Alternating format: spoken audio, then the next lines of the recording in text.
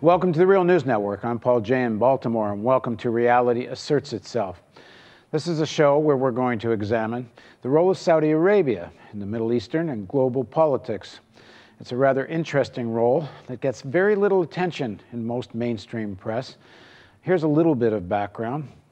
In 2002, the Joint Congressional Investigation into 9/11 events, co-headed by Senator Bob Graham, had 28 pages of its report redacted, apparently a decision by the White House and American intelligence agencies. In those 28 pages, we know those pages dealt with the connection of the Saudi government to the 9/11 conspirators. According to people that have seen those pages, and this was reported in the LA Times and the New York Times, the report actually named names of members of the Saudi regime that were involved in financing and assisting the 9/11 conspiracy. Senator Bob Graham wrote a book after that report where he came right out and said more or less the same thing, but even went further. He said that the Saudis maintain a network of terrorists within the United States after 9/11. We recently interviewed Senator Graham, and he went even further. He gave more of the explanation of why and how the Saudis were involved, and you can find that in the interviews. But that's not all. In April of 2008, Prince Bandar, who used to be the Saudi ambassador to the United States during the Bush era and is now the head of the Saudi National Intelligence Agency, wrote a letter to Tony Blair demanding that he close down an inquiry into a bribery scandal about British weapons being sold to Saudi Arabia, and apparently Prince Bandar himself was paid a bribe somewhere in the neighborhood of $1 billion. According to the Guardian newspaper, Prince Bandar threatened Tony Blair, demanding he close down the inquiry. Here's what the Guardian wrote. Previously, secret files describe how investigators were told they faced, quote, another 7/7 and the loss of British lives on British streets if they pressed on with their inquiries, and the Saudis carried out their threat to cut off intelligence. A straightforward threat of the use of terrorism. And more recently, another threat of the use of terrorism, this time Prince Bandar, to President Putin. Quote from the Telegraph newspaper, I can give you a guarantee to protect the Winter Olympics next year. The Chechen groups that threaten the security of the games are controlled by us, end quote. The outright, open, overt threats and indirect threats of the use of terrorism as a leverage or lever of Saudi foreign policy. So what is driving the Saudi agenda? Why are they able to make such and carry out, apparently, allegedly, such threats? And why does the West and most of the media say so little about all of this? Now joining us to discuss this and the Saudi agenda in the Middle East is Toby Jones. He's an associate professor of history at Rutgers University, where he specializes in the Middle East. He's the author of the book Desert Kingdom, How Oil and Water Forged Modern Saudi Arabia. Thanks very much for joining us, Toby. Thanks, Paul. Good to be with you. So this history I just gave, I mean, it's all out there. This is not some marginal conspiracy stuff. It's all been in the mainstream press. Senator Bob Graham is not a marginal figure. He was a serious player in American intelligence circles. He co-directed this. He was chair of the Senate Intelligence Committee. After he left the Senate, he's invited by Leon Panetta to be on the CIA External Advisory Council. He's a real player, this guy. His report is ignored. All these other things, they get mentioned maybe and barely. And now we're in a situation where the Saudis are one of the main factors fueling civil war in Syria. Their weapons are spilling into Iraq. The recent takeover of Fallujah, they're saying, are weapons the Saudis either deliberately meant to get to Iraq or they found their way to Iraq. The Saudis are doing everything it seems possible to scuttle an American-Iranian deal on nuclear power, nuclear weapons. What is driving the Saudis, and why do they seem to get away with all of this? Well, over time, the Saudi main concern has been self-preservation. But beyond that, they also have had regional ambitions, right? I mean, Saudi Arabia's links to terrorism, or at least to militant networks, has quite a long history, dating back at least to the early 1980s with the anti-Soviet jihad in Afghanistan. I mean, what followed in the 90s and the first decade of the 21st century, of course, are well known, and you've documented some of that. Their connections to 9/11, their use of terror, or at least their support for militant networks across North Africa, as well as the part of that, the Arabic-speaking parts of the Middle East, as well as Central and South Asia. But Saudi Arabia, I mean, we shouldn't assume that Saudi Arabia's principal interest is simply in spreading terror or supporting militant networks. I mean, I think those are tools or instruments of last resort. They do maintain networks. It's unclear who exactly in the royal family is most connected, most tightly interwoven, but we know that they're there. And we know that in many cases, it's probably official in some respect. There are actors, whether it's Bandar or others within the Saudi political system, that maintains these ties. So what is it, you ask, that the Saudis are after? Well, the Saudis are after, they're after deflecting pressures at home. I mean, their first priority is to maintain the privilege and the status of the royal family. They want to, ensure over the long term that they remain in power and that they're not threatened from below. One way to achieve that, of course, is to focus political energies outward, to deflect attention, to deflect criticism, and to maneuver pieces around the region and around the world in ways that pursue agendas that sort of outside Saudi Arabia. And this may sound somewhat conspiratorial, but it certainly happened in Afghanistan, happened in Iraq, it's happening now in Syria.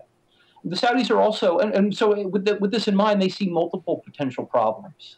One is the very real threat of Islamist or militant violence at home. The Saudis have a difficult relationship with Al-Qaeda type networks because those Al-Qaeda type networks, jihadis more broadly, not only don't like the West, they also don't like regimes like the one in power in Riyadh. So the Saudis are trying to balance out that particular dynamic. The other thing the Saudis are worried about, of course, is the spread of democracy, the popular pressures and popular mobilizations that we've seen appear spectacularly from 2011 going forward. And while the promise of the Arab uprising seems to have faded with a military coup in Egypt and with civil war in Syria and with the petering out of revolutionary moments in Bahrain and Yemen, the Saudis are nevertheless concerned about the real specter of mobilization from below. And so using terrorism is one instrument to achieve or to deflect both great power interest as well as the interests of their own citizens who might evaluate the risk of terrorist networks gaining power as greater than more democratic or popularly representative ones. On balance, lots of Saudi citizens and others around the region would rather live with the old autocratic network and regimes than they would with the possibility of jihadis running around enjoying more influence than they have. And the more the jihadists are running around, the more, in theory, the West needs the Saudis. Well, I mean, I think the Saudis, this is the game that they play, right? I mean, there's a kind of double talk that goes on in Saudi Arabia and that they use very effectively. And one is they tell their patrons, the United States, the British, and others, that if they don't remain in a position, right, if the Saudis don't maintain their position in Riyadh as a vanguard in the Arabian Peninsula or on the Arabian Peninsula, then the whole place will succumb to the pressures of jihadi interests and militant networks. Now, whether that's true or not, it's a game that the Saudis play. And then they turn around and they tell their own citizens a version of the same thing, that you need us as a last line of defense against the chaos that might prevail if the jihadis take over. All while the Saudis are covertly in some cases, overtly in others, supporting materially, financially, militarily, and otherwise precisely the networks that they claim are most dangerous in the region. Now, the other point I think you made, but I think we should explore more, the Saudis see themselves to be, and they seem they have a right to be, the regional superpower. And they see Iran, I don't know if it's an existential threat in the sense they think they're going to get overthrown by the Iranians. I don't think that, although I do think they have some concern about the Shia within Saudi Arabia, which apparently is where most of the oil is. But as a rival in the region, some of the language some of their supporters use, and the way they use the word Persians, daring to have such influence in the Arab world, it sounds like some of the most racist kind of rhetoric you could hear when I mean, I don't speak Arabic, but I've read some of the translation. But why exactly are the Saudis are they really or appear to be so threatened by the Iranians? So I think there's two things. Well, there's three things going on here. Two of them are at the geopolitical level. And on the one hand, since the late 1970s, most especially during the 1980s when Ayatollah Khomeini came to power in Iran and began threatening to export Iran's revolution, and he helped set up Radio Tehran, which broadcast directly into the Arabian Peninsula, encouraging Saudis to rise up and overthrow their government. The Saudis saw Iran as their principal regional rival, as a bad actor, one that could threaten them politically. I think over the course of the 1990s, after the Iran-Iraq War and after Iran suffered, terrible human loss and political credibility in the region, that the Saudis no longer considered the Iranians capable of undermining them at home. So that geopolitical dimension shifted somewhat. After the U.S. invasion of Iraq in 2003, the bringing to power of a Shiite government in Iraq, and the assumption that Iran was empowered by default raised a new kind of geopolitical anxiety, that the Iranians, who had suffered under American sanctions and under an American policy of containment, had gained a new foothold in the region. Of course, they had maintained a relationship with Hezbollah as well as with the regime in Damascus, but now having a major player like Iraq in the allegedly in the Iranian sphere of influence, as well as you mentioned, Shiite citizens in Bahrain and Saudi Arabia and Kuwait, all potentially falling under the influence of the Iranians as well. The Saudis believe that there was a new kind, the Shia crescent is the word that King Abdullah of Jordan used to identify this moment after 2003. And the Saudis certainly bought in.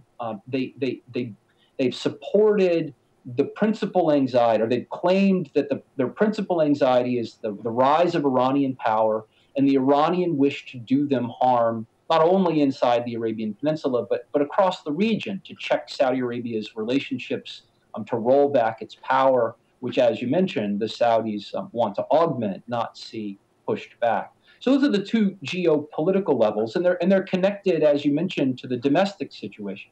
Saudi Arabia's oil is located almost entirely on its eastern shores, on the Persian Gulf side of the peninsula, which happens to be home to the country's Shiite minority population. Somewhere between 1.5 and 2.5 million people live atop Saudi Arabia's oil fields, who are a persecuted minority and who in the past have embraced Islamic revolutionary sentiment.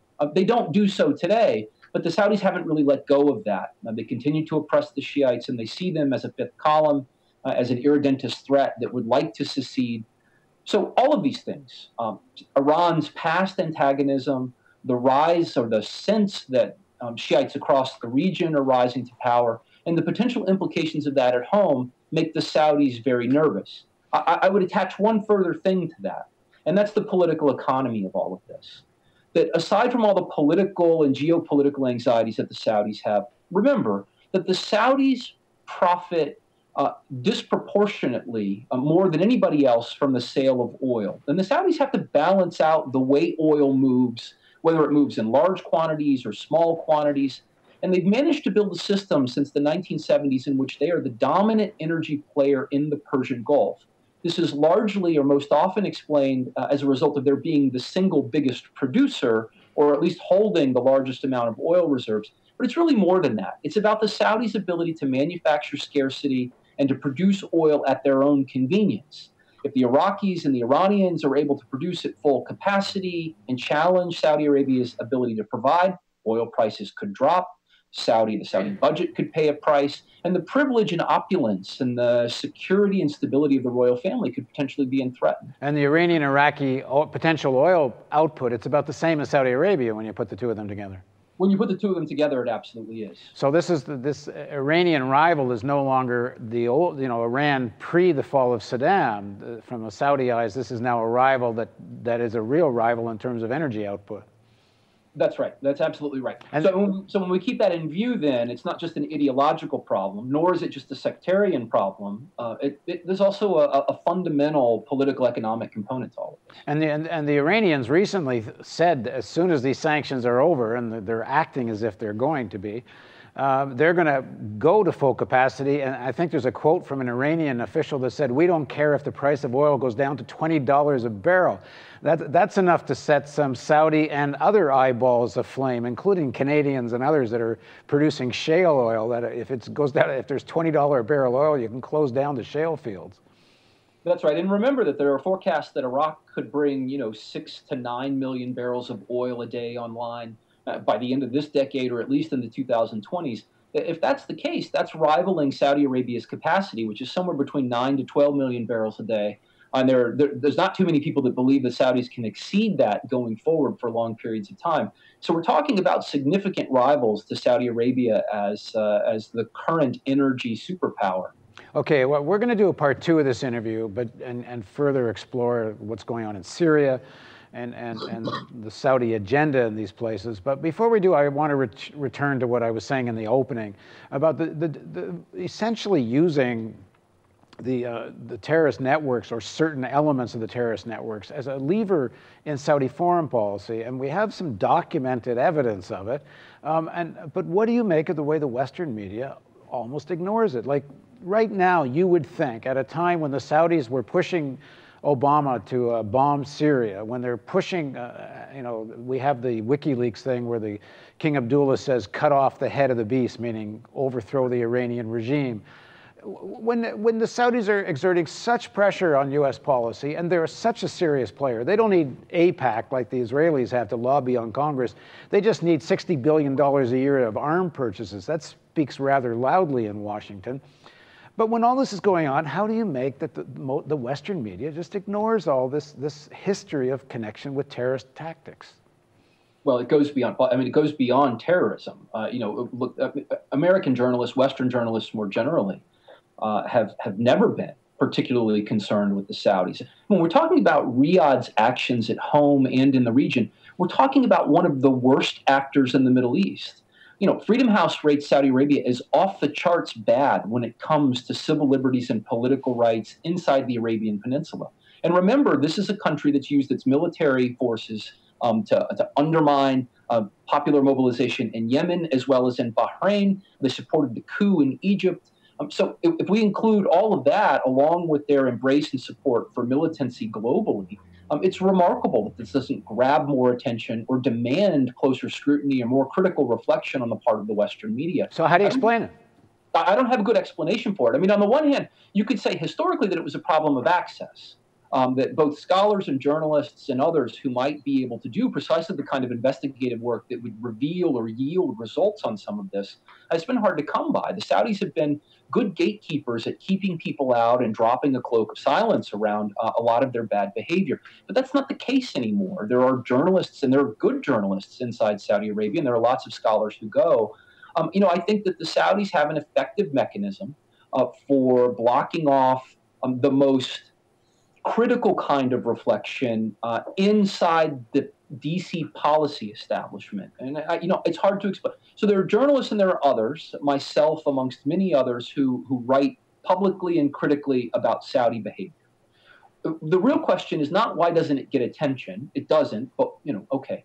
The other question I think that's more important is why doesn't it affect or result in any kind of political change or policy change on the part of the great powers? And here I think, I think the most obvious explanation is the best one, and that is that the Saudis have incredibly deep pockets.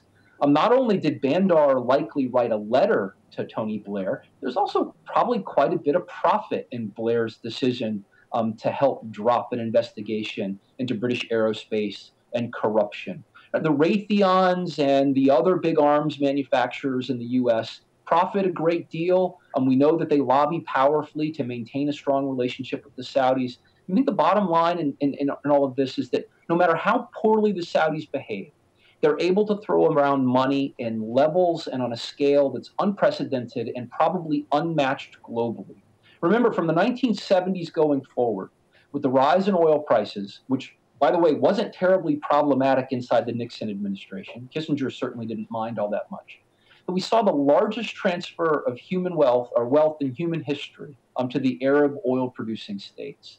And they have used that money incredibly effectively, both to maintain strong strategic relationships, but also in buying favor in Western capitals. And I think that money is the best explanation for why we don't see more effective kinds of politics or policy when it comes to Saudi Arabia's bad behavior in the world. Okay, please join us for part 2 of our interview with Toby Jones on Reality Asserts Itself on the Real News Network.